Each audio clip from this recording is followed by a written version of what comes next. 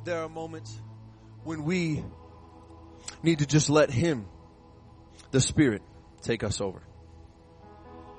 So one last time, and if I can make one suggestion, take this moment in reverence.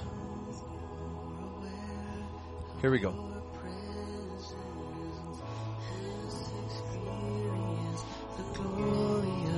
Your goodness, let us become more aware of your presence. Let us experience the glory of your goodness. Let us become more aware of your presence. Let us experience the glory of your goodness. Let us become more aware of your presence. Let us experience the glory of your goodness. Holy Spirit, you are welcome here. Come flood this place and fill the atmosphere. Your glory, God, is what our hearts long for, to be overcome by your presence, Lord. Holy Spirit, you are welcome here.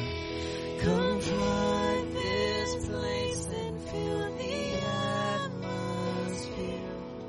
Your glory, God, is what our hearts long for, to be overcome by your presence, Lord.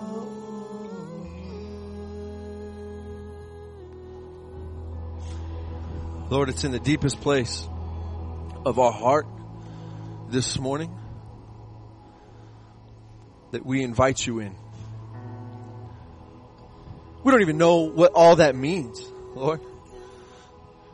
I don't know what entails of your Spirit. I don't know what's required. But I just know that we and you need to be closer together. Lord, you say deeper still, and we just received that this morning. We don't have to understand it. We don't have to have a theology behind it.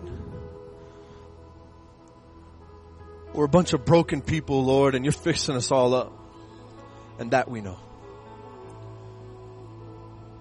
We regard you this morning as King Jesus, the highest of highs. And we exalt you, Lord.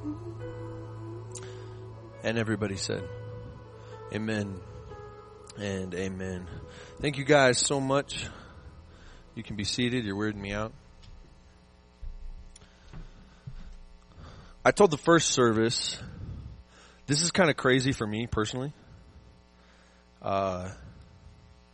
In 2010-11, I was a member of a church called Easis, and we were downtown in this old warehouse building. For some of you old folks, you guys, my lifelongers, you remember what those pews were like, with some orange and some red. Even some of the reds didn't match.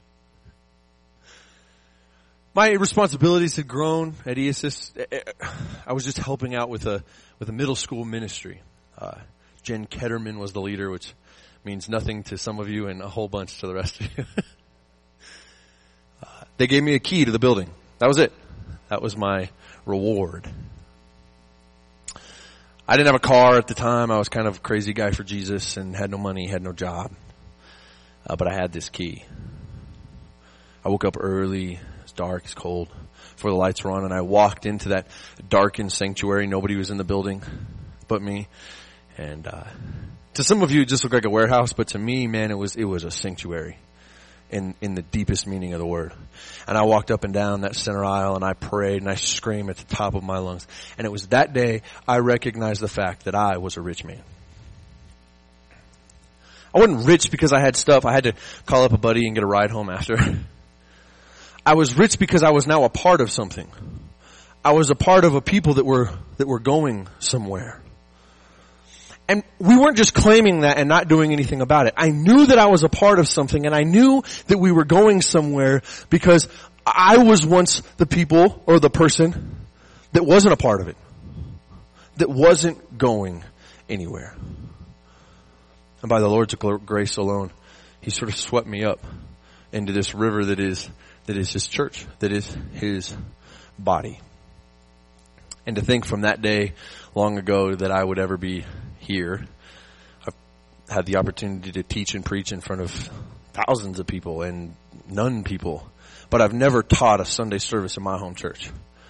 And it's just an unspeakable honor to be able to do so. So that has nothing to do with you or the sermon. I just needed to share that. For Christmas Eve, it was a blast. For those of you that were here, I hope you enjoyed it. We kind of stripped the set down. It wasn't a real elaborate production as history at ESIS would prescribe. It was kind of a cozy Christmas. I used the word in the first service. I said it was kind of snuggly. The lights were down. It's a cool song Johnny sang, and all of a sudden it was like really Christmas. So I hope that you guys enjoyed your time. For those of you that weren't here, I don't know. Hope it was good for you. You should have come. Bah humbug. Let's go ahead and just get started here. We'll pull up the slides. I am is Zerubbabel, and so am I. Zerubbabel is a character in the Old Testament that is marvelous. He is extraordinary. He is a character that is overlooked by many because his name's kind of weird. I just want to know how he said his name in kindergarten. Hello, my name is Zerubbabel. Too many B's to be like a real word. But we do that so often in the Old Testament and in Scripture alike, unless it relates to us directly. Jesus on the cross, or some of the things and wisdom that Peter or Paul, if you will, prescribed to us through the Word. We read it and then we can receive it because we can directly relate it to our life. I've been a bad person. This scripture helps me. Now I cannot be a bad person. But Zerubbabel, what does he have to do with me? Specifically, what does the Old Testament have to do with me? We get into the book of Leviticus, and those of you that have ever tried to read through the Bible, you kind of wear it like a badge of honor. Yeah, read Leviticus today. People are like, wow, what a scholar. Because there's a disconnect. What does Leviticus or Zerubbabel have to do with the cross? We read the New Testament or the Gospels. We hear about this character, Jesus, and all that he was, and that he died on our behalf. And we get to that 18th, 19th, 20th chapter of the book of John, and we hear him die on the cross and raise from the dead, and oh, your heart just pours out. He did this for me? And you see Christians all over the world kind of fall to their knees, or when those services or those scriptures are ever preached, people cry, and it's like, wow, we're really good preachers. That's like the easiest thing in the world to preach. But we don't want to touch on things like Zerubbabel. I believe that the entire scripture is important, and in fact, the entire scripture points to one thing. More specifically, one person. That every word throughout all of scripture, every date, every phrase, every letter relates to Jesus. Some would say, Beck, how do you know that God wrote the word? I would say, well, it was inspired. Well, who actually penned the word of God? Man. It was man and God. And they say, I gotcha.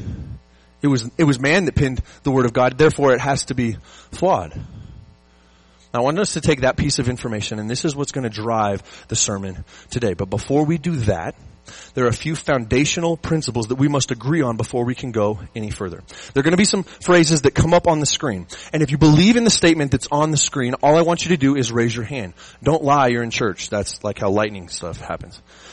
If you believe what's on the screen, I want you to raise your hand, but make sure that you do so. Okay, here we go. Here's the first one. God is the author of the Bible. Believe that to be the truth. Good. Some people are like, I don't know. Others in boldness, hands like way high. The second statement. God cannot lie. But God can do all things. God can do anything. There are laws that God puts himself under. If he's going to be the truth, and if his promises are sure, there are some things that if he does certain things, he cannot do others, including lie. If those two statements are true in your heart, and I didn't manipulate you, I haven't like twisted your arm, said you are stupid if you don't believe these things. If you believe those two to be true, then you must believe for this to be true. Oh, I don't know how that got. Oh dear. There is one Oakland Raider fan in the room, and I am he. Oh no, we have two. Bible says, blessed is the meek and the poor of heart, and therefore we should all love the Raiders. No, that was stupid. Bad joke. Okay. If you believe the first two statements, and you got through the bad joke, then you must believe this.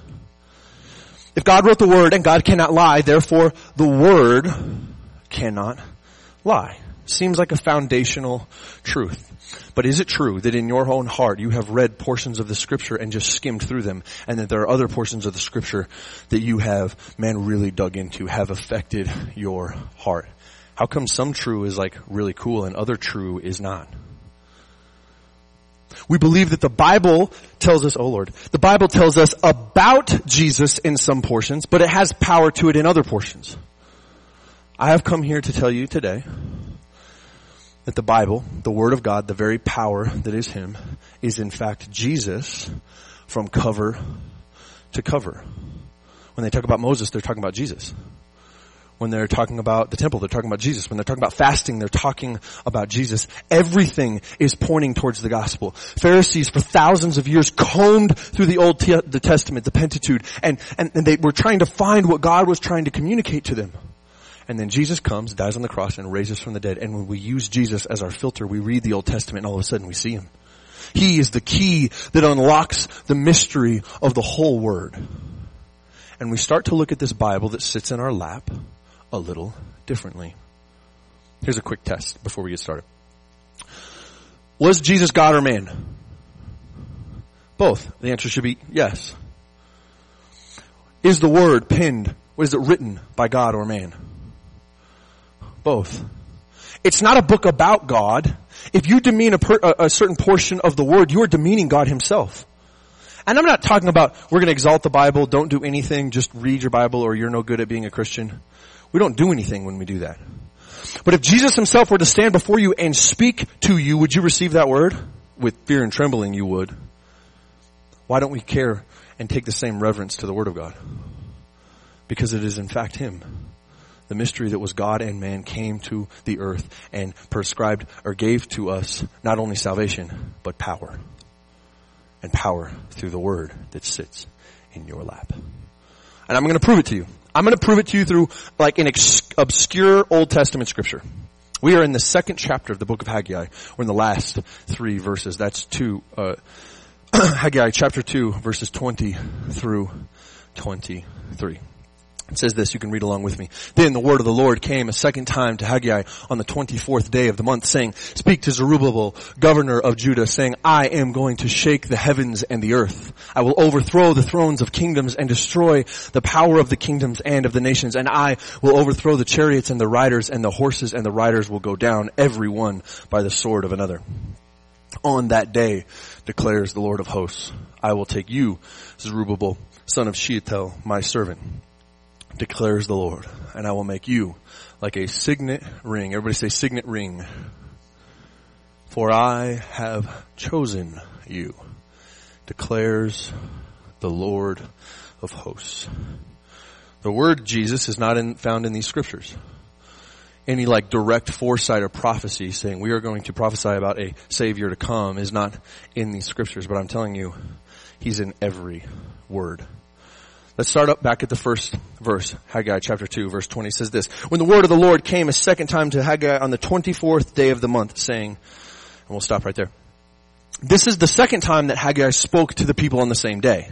If you read back in chapter 2, it says on the 24th day of the 9th month, Haggai spoke. And that was Alex's sermon last week, where we have concluded, we've counted the cost of what God has had to offer us, and we have concluded this, that He is going to bless us.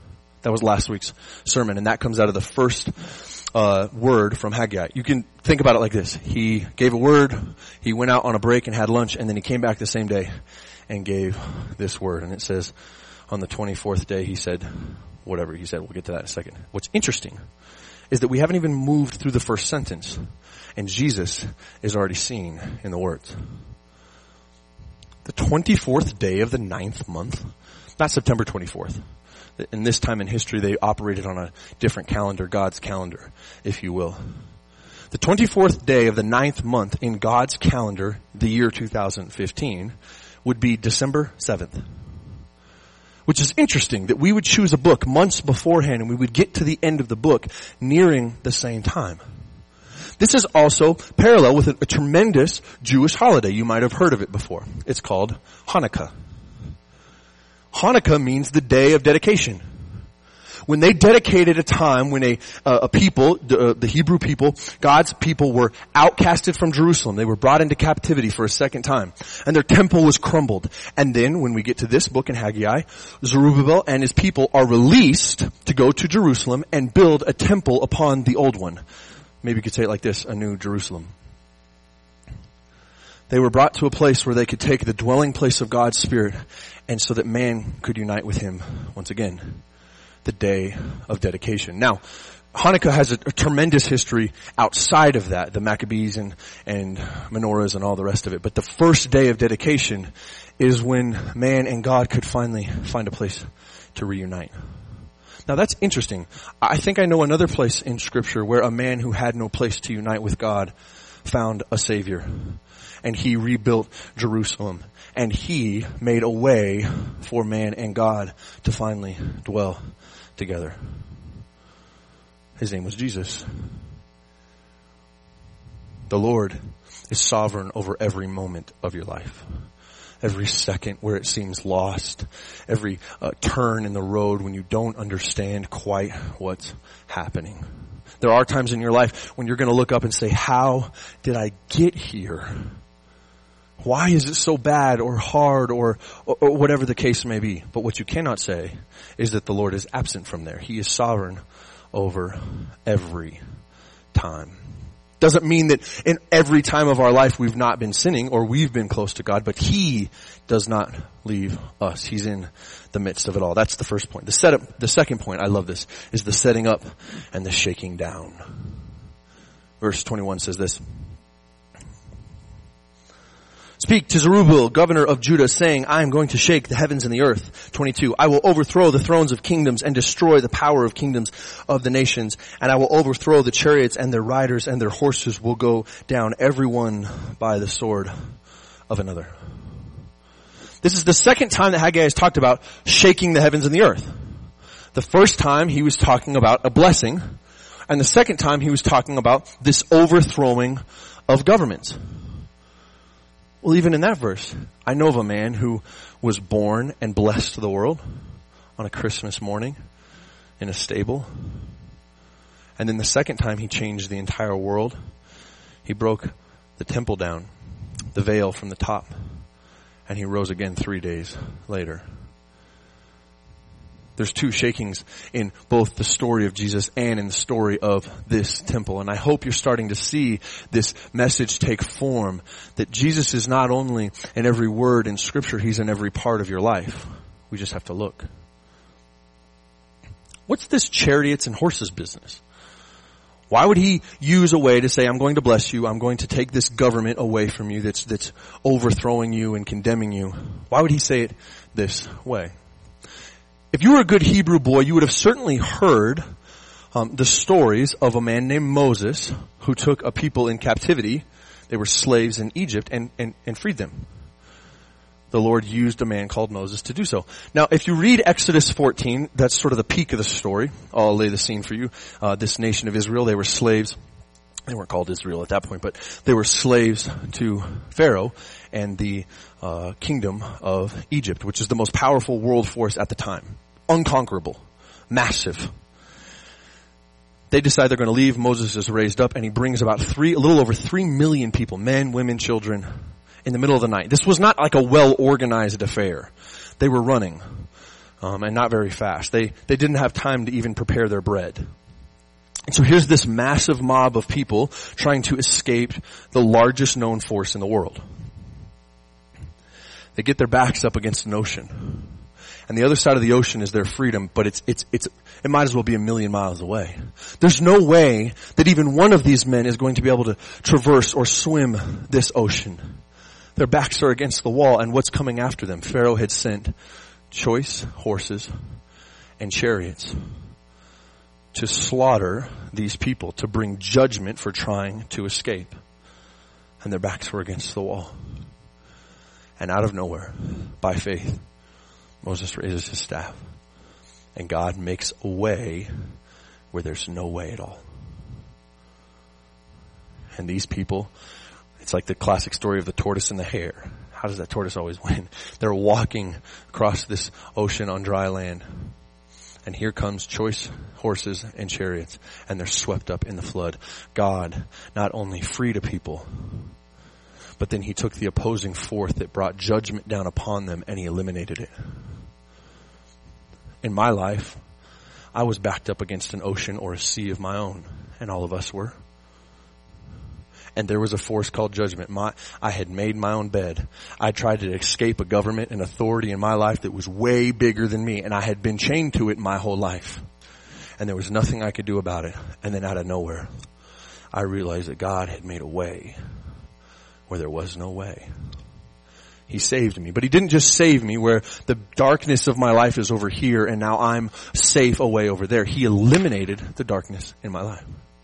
And he did the same thing for you.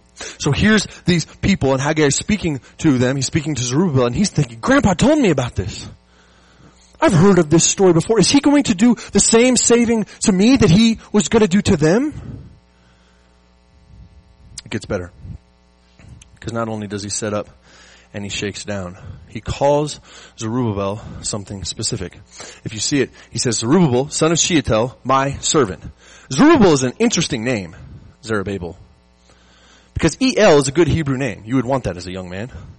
El at the end of a name meant God. Alright, God has blessed my name. But the Babel kind of messes the whole thing up. If I was teaching like a first grade Sunday school, and I said Babylon, they'd all go, boo. This is the bad town. This is the bad side of the city, if you will, in the scripture. Well, how is God going to choose somebody with such a poor name? My name's Beck, which is like not the coolest name in the world, at first glance. It means man who stands by a river, which to most people would be like, wow, that's cool. Compared to Alex's name, Alexander means conqueror. Conqueror and a man hanging out by a river. Oh, the wonders we will do. Zerubbabel means born in Babylon, born of Babel, which is a foreign land. He wasn't from there. We know this because Zerubbabel is of the same bloodline as David. He has royalty flowing through his veins. He's a slave in a foreign land, but he's of royalty. David is of the same bloodline as Jesus. And somewhere in between the two is this little unknown figure, Zerubbabel. So he is a son. He calls him a son born in a foreign land. Then he calls him a son, and then he calls him a servant, but he's of a royal bloodline. We just celebrated Christmas, which is the birth of Jesus, who is from Nazareth, born in Bethlehem, where Herod wanted to eliminate him. You could even take it a wider scope. The man of God was born in a broken earth. He was of a foreign land. He was a son and a servant, but he was of a royal bloodline. Now, let's get to this signet ring business. In verse 23, this is one of my favorite verses in all the Word. It says, on that day declares the Lord of hosts. Lord of hosts means general or Lord over armies, specifically Lord over armies of angels. And I will make you like a signet ring, for I have chosen you, declares the Lord. What's a signet ring? What does that have to do with this scripture? And then what does that scripture have to do with us? A signet ring is in fact a ring you would wear on your hand. And it would be a representation from a king or a kingdom that you had authority in that land. So you would travel into another place and you would show the signet ring, and that would mean they meant business. Often you see signet rings stamped into envelopes, the official seal. That ring would have some sort of an engraving on it or a picture where it would say, oh man, this came from somebody. They didn't have the licking envelopes. I just got married. Thank you cards. Man, we need to get rid of that tradition. It should become just unpolite to send thank you cards. That's my vote. They would put the seal on the ring. But it represented two things. If you had a signet ring, you had two things in your power. And I call them badges and checkbooks.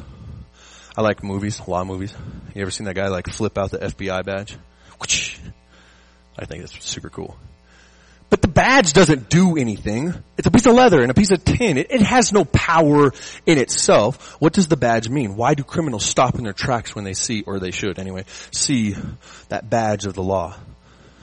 It's not powerful in itself, but what it is attached to, what it represents, says this: if you mess with me, you mess with all of us. There's an authority. If you trespass against me, you come against the whole kingdom. The second thing that a signet ring would represent or give you power to is the checkbook. My dad's a little old school. He does the checkbook thing, keeps it in his back pocket. Some of you are like, what's a checkbook? A checkbook is a piece of paper, and it's not specifically valuable in that it has gold woven in it or some sort of currency to it in itself. But what the checkbook does is give me access to my dad's entire account, everything he has. If I had a signet ring, maybe you could say it like this: I was carrying power and authority from the king. Now, what's remarkable is in the scripture, he says, I'm not going to make you a signet ring that you can wear. He says, I'm going to make you a signet ring. If I had a signet ring myself and the ring fell off of my hand and I go into some foreign land and I say, I'm a representative of the king, they would laugh at me. Because I have no power now, because I have nothing that represents that power. They probably wouldn't believe me. I swear I have a signet ring, it's at home. But if, let's say, a homeless boy picked the ring up and put it on his hand, he now has the authority. The ring itself never loses authority. It is the representation of power and authority. It was just a piece of metal that was molded in such a way that it would forever give the impression of the kingdom it represents. Zerubbabel is going to make an impression on the world's history that will never go away. And I have come to say that I believe we are also signet rings. Let's do a quick comparison. Recap in Revelation. If you hadn't picked this up by now, Zerubbabel, born of a royal blood in a foreign land, son of David, under Jesus, born in Bethlehem. They were both servants. Both chosen to construct a dwelling place for the Spirit of God. That's Zerubbabel, chosen to build a temple. God, of course, Jesus, of course, would be the temple. They were both given power and authority. Interestingly enough, if you really like to dig into the scripture, it says that Jesus, throughout all the prophecy, said in order for it to be fulfilled, he had to be a priest and a king. Well, that doesn't happen in Jewish history. There was tribes that did separate things. And priests and kings never kind of crossed paths. He was a royal priesthood. If you go to chapter 1 of the book of Haggai, it says that there were two people charged to build the temple of God. One of them's name was Zerubbabel. He was a governor of the royal bloodline of David. And the second was a guy by the name of Joshua. More literally translated, Jesus.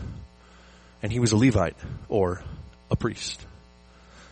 There was a king and a priest that was required to fulfill the prophecy to build a dwelling place where God and man could one day reunite. It's just amazing that in every line of scripture, he's not talking about Jesus. He's foretelling what Jesus is going to do. Okay, Beck, I get it. Jesus is throughout all the scripture. He gave me a ton of information. You spoke way too fast. But what does that have to do specifically with me? You said at the beginning that you believed that the Word of God did not lie. You believed that it was in fact the power of God that sat in your lap. You said that. Well, this is what the Word of God says about you. While we read this scripture, I'm going to have the offering taken up here. Worship band, you can make your way nice and slow. 1 Corinthians 6:19-20. This is Paul speaking. And he says this: Or do you not know that your body is a temple of the Holy Spirit who is in you, whom you have from God, and that you are not your own, for you have been bought with a price. Therefore glorify God in your body. Jesus is not only in every word in Scripture that his moment on the cross doesn't only unlock all of traditional biblical history. The very power that raised Christ Jesus from the dead dwells in your mortal body. Or this is not true and I don't have to preach this anymore. We have to come to a place where we reconcile ourselves not only with the truth that if I believe in Jesus, I'm going to heaven, but that we reconcile with the truth that because I believe in Jesus, He's in me, and the very same things that He did on the earth, He can now do in and through me. Man, we all got closets and they all got skeletons. And underneath those skeletons is the real dark, hard stuff. The who hurt me way back when, or the who I just believe that I am, or the what the past has done to me that I just have to carry with me. I'm a Christian, but this is just a part of it. We all have baggage. What part of Jesus' life carried baggage? Man, He healed up the whole thing. And that is either a truth that we can reconcile ourselves to today, or the whole structure that is Christianity falls in on itself. We believe that, okay, we're going to heaven. I've received the gospel. Now I am a Christian. But that's not the whole story. He said that He came not only to give us freedom, like the nation, or the Hebrew nation trying to flee Pharaoh, but that they would receive a power inside of them. That He would make you not only a son and daughter, but He would ask you to do a work. He would ask you to do a work of His body. The Bible says that Jesus is the temple. We think that we need to be the temple, and we shouldn't smoke or drink because Jesus is in us. That's all true. But He is the temple, and we become a part of His body when we enter into communion with Him. That we get to dwell in the very presence of God because of what He paid for. And all that He did, and all that He had to do, and all that He had to overcome, all that got us was heaven someday. That's not the truth. I'm telling you, here today, the weird and hard stuff in your life, you can come to reconciliation with Jesus and He can clean it up right here. And then watch this. You can go do that for somebody else. We get blessed by the Lord in such a degree that we can become a blessing for somebody else. Let's bring the offering up. I'm going to pray and then we'll finish this up. Lord, we thank You and honor You. We lift Your name high in praise. And we ask that we would give freely today, not out of obligation, Lord, but that we would get an opportunity to return any level of blessing that You gave us. Lord, I pray that every person in here would seize that wonderful chance. In Jesus' name, amen. So the point of this scripture is simple.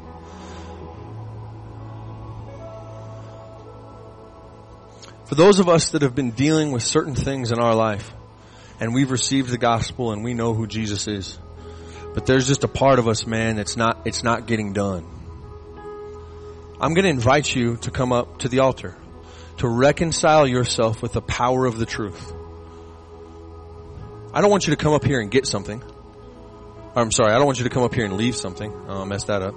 Where often we go down, we take our sin, we lay it on the steps of the altar of the Lord, and we walk away without it. I want you to come up here and I want you to receive the whole power of the gospel. You may have done this 100 times. That's okay. Because the truth is, the body of Christ can't do it without everyone. He offered this to everyone. My prayer today is that if you haven't received the whole gospel in your heart, you may have heard it, you may be able to teach it, but have you received it? That there is power beyond heaven, and that power sits right behind your heart. In a second, I'm just going to ask you to come up to the altar. Now, there's some of you here that think to yourselves, I can't receive that power because I don't know if I've ever received Jesus. How cart before the horse situation. If you're that person in the room, I want to let you know that's okay. That decision can be made right here and now. And it's the best decision you'll ever make in your life. Jesus died on the cross and He raised from the dead as a free gift. That's all salvation is. You can't earn it. You can't deserve it. There's nothing you can do that'll get you to heaven. The Bible says that one sin removes us from heaven. We think that we've done a good job. One bad thought, one spiteful word, all of those things are imperfection. God wants to commune with us. He wants to spend time with us, but He can't, because if we imperfect people join Him, He becomes imperfect. This was a problem, and He solved it. He solved it by sending His Son to die on the cross and raise from the dead. He'd been telling people about it for thousands of years that he was going to save the world. And he did it. And he said, all you have to do is receive it by faith. Faith is not, hey, I've read a bunch of books, I know what's going on. That's not faith. Faith isn't, I feel super good today. Message was awesome. I hope it was. I have faith now. Faith, true saving faith, is trusting in Jesus Christ alone for your eternal salvation. It's Moses saying, I'm going to stand at the end of the water and I'm going to raise my staff high, and I don't know why, and this doesn't make sense, but he asked me to do it, and I'm going to trust him. And all of a sudden, man, the whole world changes. That's true saving faith. If you've never made that decision before, if you've never come to Jesus in that way, all I want you to do is transfer your trust to him, and then let us know that you've done that by raising your hand. Anybody here? Okay. Now, if you have received the word and you believe, you know what, it's time to just get the whole load. It's time to let the Lord lavish me in a way he's always been wanting to. All I'm going to ask you to do, and I'm not making anybody, is come to the front of the room. Don't do it to make me feel better. Please don't do that. Do it because you need to work this out with the Lord. If that's you, go ahead and come on up.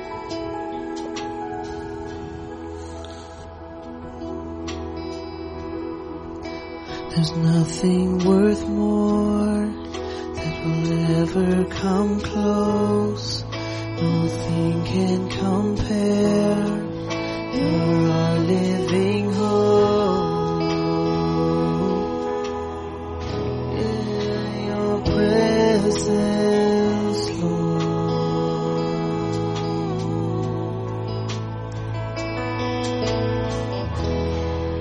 I've tasted and seen of the sweetest of loves, where my heart becomes free and my shame is undone. Your presence, Lord, yeah, Holy Spirit. Holy Spirit, you are welcome here. Come flood this place and fill the atmosphere. Your glory, God, is what our hearts long for. To be overcome by your presence,